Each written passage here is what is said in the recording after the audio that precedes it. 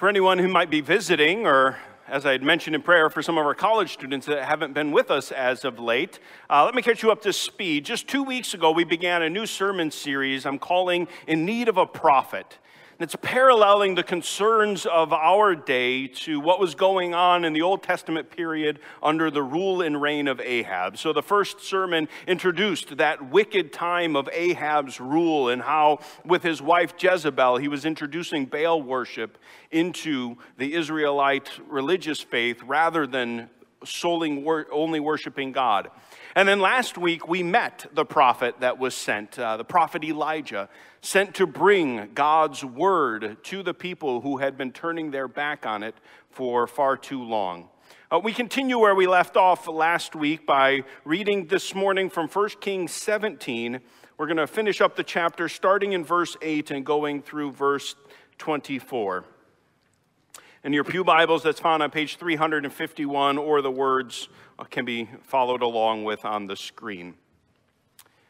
I know it's not on the screen, but I'm going to actually start in verse 7. Just the reminder that after a while, the brook where Elijah was dried up because there was no rain in the land. And then picking up in verse 8, then the word of the Lord came to him, arise, go to Zarephath, which belongs to Sidon, and dwell there. Behold, I commanded a widow there to feed you.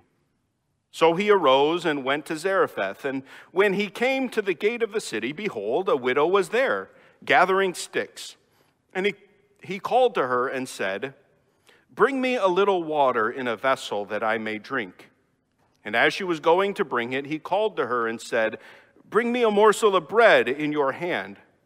And she said, as the Lord your God lives, I have nothing baked, only a handful of flour in a jar and a little oil in a jug. And now I am gathering a couple of sticks that I may go in and prepare it for myself and my son, that we may eat it and die. And Elijah said to her, do not fear. Go and do as you have said, but first make me a little cake of it and bring it to me, and afterward make something for yourself and your son. For thus says the Lord, the God of Israel, the jar of flour shall not be spent, and the jug of oil shall not be empty, until the day that the Lord sends rain upon the earth. And she went and did as Elijah said. And she and he and her household ate for many days. The jar of flour was not spent, neither did the jug of oil become empty, according to the word of the Lord that he spoke by Elijah. After this, the son of the woman, the mistress of the house, became ill, and his illness was so severe that there was no breath left in him. And she said to Elijah, what have you against me, O man of God? You have come to me to bring my sin to remembrance and to cause the death of my son. And he said to her, give me your son. And he took him from her arms and carried him up into the upper chamber where he lodged and laid him on his own bed. He cried to the Lord, O Lord my God, have you brought calamity even upon the widow with whom I sojourn by killing her son? Then he stretched himself upon the child 3 times and cried to the Lord, O Lord my God, let this child's life come into him again. And the Lord listened to the voice of Elijah. And the life of the child came into him again, and he revived. And Elijah took the child and brought him down from the upper chamber into the house and delivered him to his mother. And Elijah said, see, your son lives. And the woman said to Elijah, now I know that you are a man of God, and that the word of the Lord in your mouth is truth. This is the word of the Lord.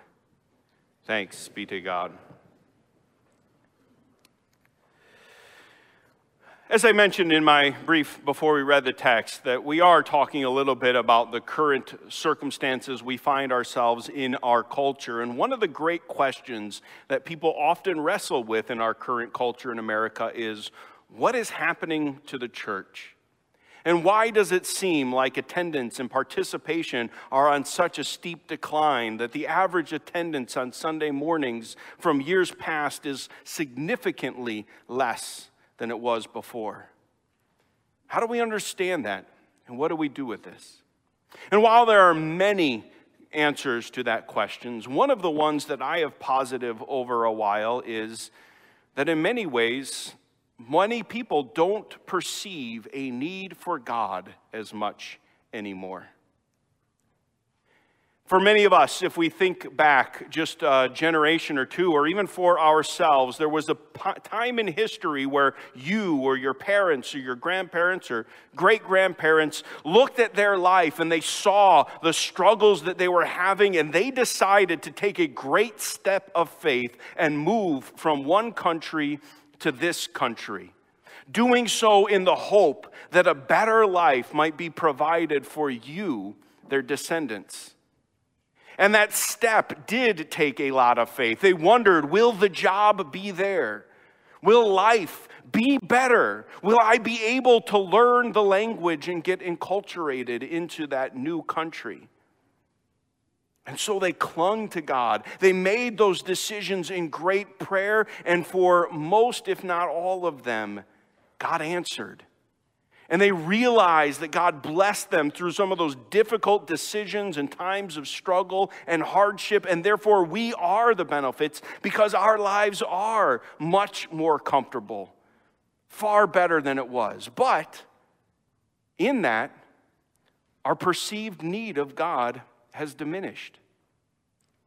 Life is comfortable. Our closets are full of clothes. We don't have to worry if we're going to have something to wear, but what we want to wear. Our pantries, freezers, and fridge is full of food, and we don't have to ask if there's something to eat for the day, but what of all of the choices available to us should we eat. And if anything runs out, we easily run to the grocery store and replenish it. When we get ill, sick, or have injuries, any ailment, we just go to the doctor and they take care of it. They diagnose it, they treat it, and we are healed and we move on with our lives. And God's presence, our need for God, at least as we perceive it, has declined. And therefore, our thoughts about how much we should return to God has declined. Because if we don't need God, what does He need us for? And we wonder if He should have so much input on our lives, since we're able to take care of so much on our own. Well, again, in the time what we are looking at in 1 Kings 17, it was a time where God was desperately needed, but where He was being ignored. We remind ourselves that there was this terrible drought that was going on in judgment against Ahab. And this week we learned that this drought was not just affecting a small area, but it was affecting the whole region of this part of the world.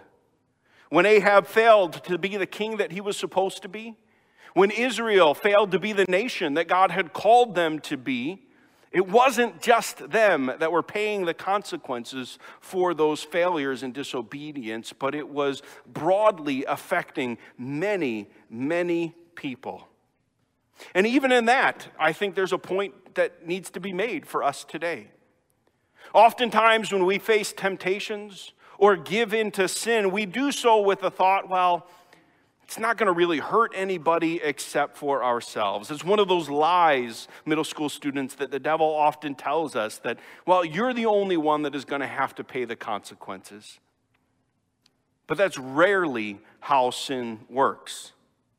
The reality is that when we sin, it is not just we that end up paying the consequences to those sins, but many, many others as well. I thought of maybe trying to come up with some examples, but I'm sure that you can come up with many of your own where you see one person give into a temptation and choose to rebel against God, and the decision that that one person made affected their family, affected a community that they were a part of, affected a whole church, or affected a whole nation of people because of their rebellion and disobedience. And it doesn't even happen throughout space and different people, but it happens throughout time. The sin of one person affects generations to follow. And it is a lie that we assume that when we sin, well, it's no big deal because we will pay the consequences if they had to be paid. No, Sin has an effect far beyond the individuals that commit that sin. Well, when Elijah continued to feel the consequences of this sin, and the brook where he was staying and being sustained at dried up, then the word of the Lord came to him. And since we've been emphasizing the word of the Lord and the prophet bringing the word of the Lord, it should call to our attention to pay attention to that detail. And so the word said to Elijah, "Arise, go to Zarephath, which belongs to Sidon, and dwell there. Behold, I have commanded a widow there to feed you." Now, it's abundantly clear that in giving this word to Elijah, this is part of God's ongoing protection and provision and security of Elijah during this season of drought. But even in this word, you have to recognize that there are some challenges if he were to obey it. First of all, we recognize that Elijah is being sent to Zarephath, which belongs to Sidon. Now, as soon as we hear that, we can remember that that's actually exactly where this whole mess had started. Looking back at chapter 16, verse 31, we had learned that Ahab was married to Jezebel, who was the daughter of Ethbaal, the king of the Sidonians. And so when Elijah is sent to Zarephath, which is of Sidon, Elijah is going into the very heart of where Baal worship is, outside of Israel. But in doing that, there's an interesting thought. At this time in history, where was the word of God more likely to be received? Where was Elijah, the prophet of God, going to be safer and more secure? The sad reality was that at this particular time in history, the people who were supposed to be God's people, the recipients of this word, were actually the ones who were most in opposition to the prophet that God had sent to bring that word. Jesus develops this in Luke chapter 4 when he talks about how a prophet is not received in his own hometown, and then he makes reference to Elijah being sent to this Sidonian widow, even though there were many other widows in Israel. But it was a time when that word was going to be rejected and not received. And that's part of the point that Jesus was making during his day in referring to this story. But what is more, not only is Elijah being sent to Sidon, where this all began, outside of Israel, but he's also being sent into the care of a poor widow. Someone who was not in a good position in this society, who themselves were not doing well. He's transferring his trust to the daily feeding of these ravens that were bringing him food, meat and bread every day, into the care of a widow. In some ways, a parallel to today would be God saying, go, leave this area, and I want you to go to San Francisco, and I'm going to let you find a homeless woman who's going to care for you there. It sounds ridiculous. And so it takes a lot of faith for Elijah to move forward in trusting that word. But if it was challenging for Elijah to trust that word, that was nothing compared to the word of the Lord that came to that widow in Zarephath. Sure enough, when Elijah gets there, he finds a widow by the gate, and he asks her for something to drink. Fine enough. But then he asks her for something to eat.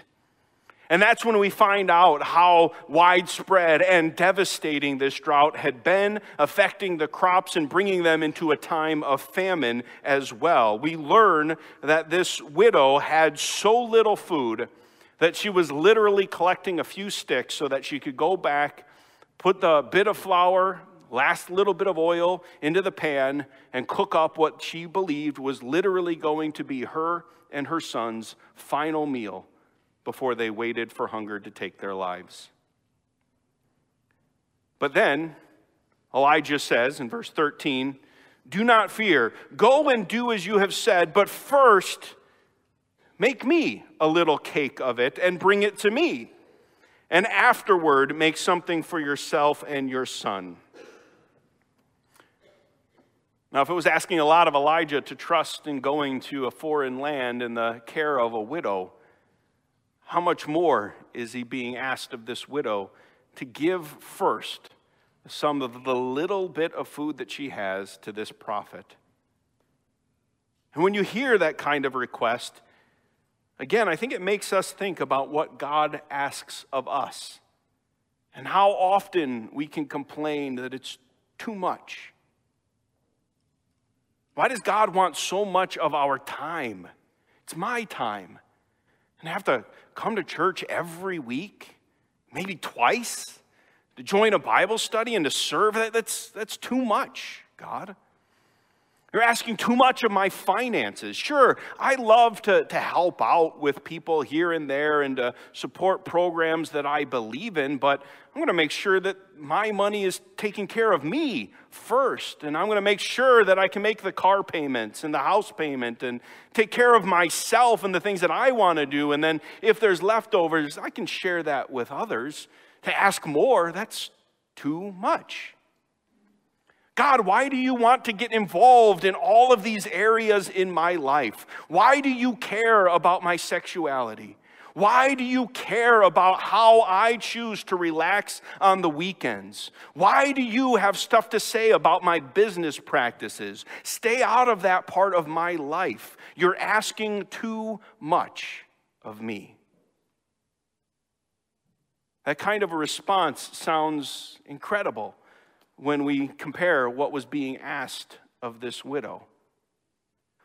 But make sure that you know that even in that demanding word comes alongside of it a promise. The promise to Elijah is that God would take care of him and he would be sustained. And the promise to this widow is given in verse 14 when Elijah continues and says, "For thus says the Lord, the God of Israel, the jar of flour shall not be spent, and the jug of oil shall not be empty, until the day that the Lord sends rain upon the earth." And what is learned right away is that this difficult, challenging word that commanded a lot of this woman was actually a word of blessing. If and when this poor widow was willing to listen to this word of the Lord, then God was going to preserve and protect her, which he does. Even though there was that tiny bit of flour and little bit of oil left after she makes the cake for Elijah, the next time she goes back, she finds enough for a meal for her and her son and Elijah. And the next time she goes back, it's still there. And for, as it says in the text, many days, all three of them were preserved and provided for as God miraculously replenished that little bit that remained and kept them going. And it's another reminder that God's word is not too much. That he actually gives his word and calls us to obedience for our benefit and blessing when we obey. Because in obeying, we find that there was a reason for that call on our lives. At least that's how it looks in this story for a while. Because in an unexpected twist, all of a sudden this son, where it had seemed like it was God's will to preserve and protect through this famine, he gets sick. And he ends up dying. And both the widow and Elijah wonder, God, if you were trying to preserve it, why now do you bring death into this household? And they blame God for taking his life. And in that, though, Elijah acts in faith, and he takes the boy up and prays over him. And the Lord, it says in verse 22, listened to the voice of Elijah, and the life of the child came into him again, and he revived. And in hearing that, we learn an awful lot about God in this text. Whenever we study Scripture, there are times where it's tempting to think that these stories are trying to teach us about Elijah or about the faith of the widow or about ourselves even primarily. But the first goal of Scripture is to reveal God. And in this text, we learn an awful lot about God and how he moves beyond all kinds of boundaries. You see, back in these days, when a nation had a religious faith, it was the faith of that nation. That the gods that they worshiped had the same domain on a map that the nation had dominion over. And so the people tried to expand the dominion of their gods beyond those boundaries so that they could enjoy the blessing of their gods as they did so.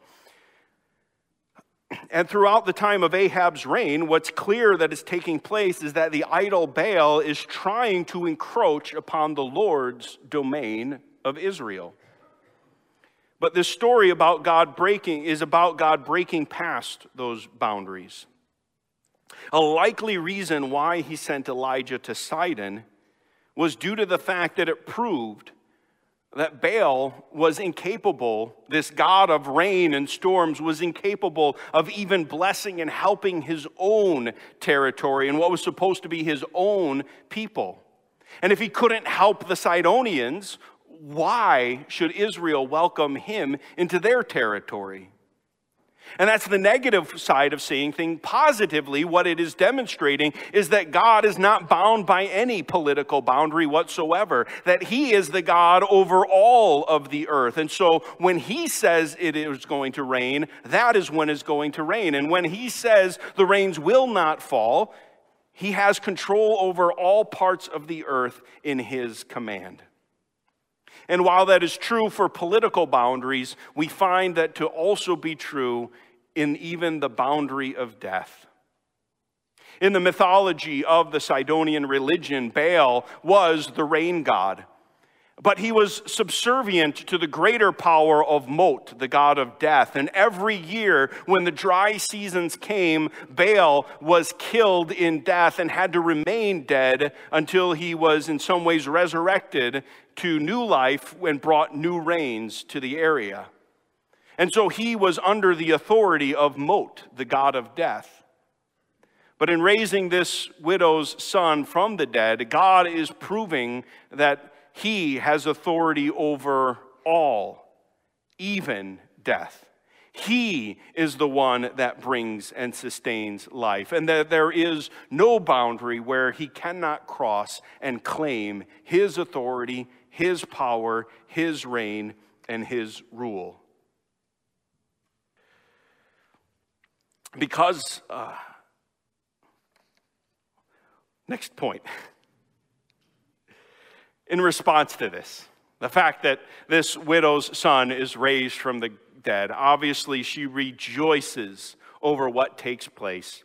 And in the final verse, verse 24, she proclaims, "Now I know that you are a man of God, and that the word of the Lord in your mouth is true."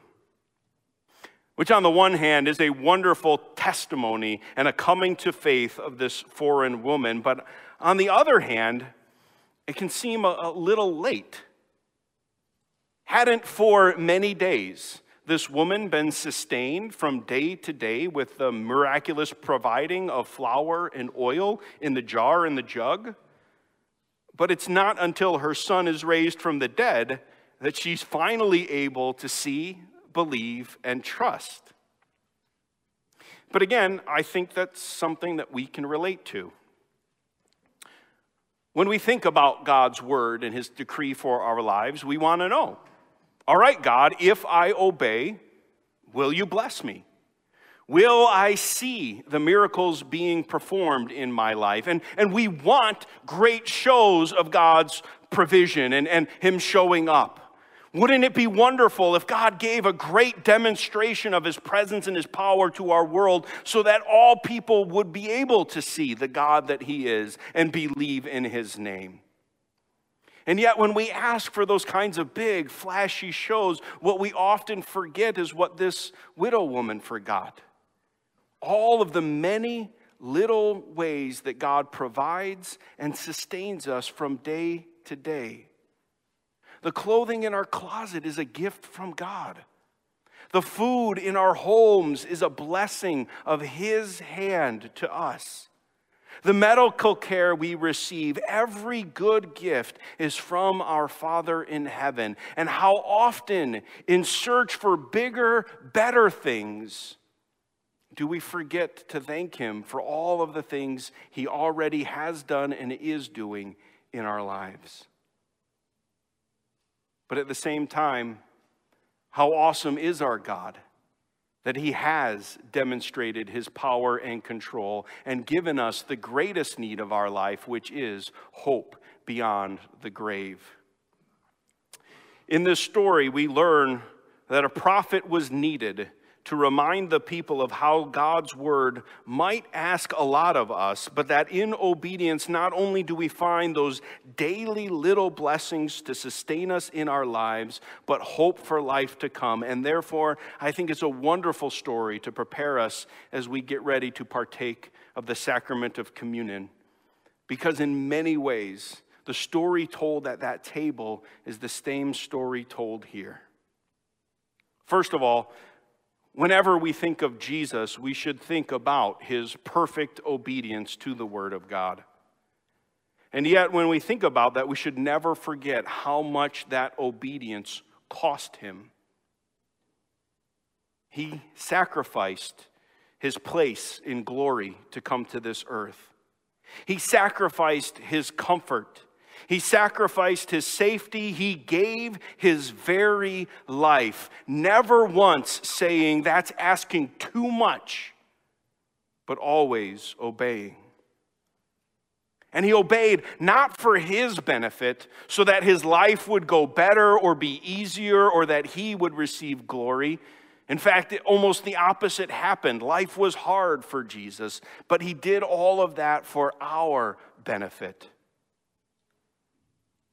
And that's what this supper reminds us of. As a meal of bread and wine, it is a reminder that we need God to provide for our daily bread.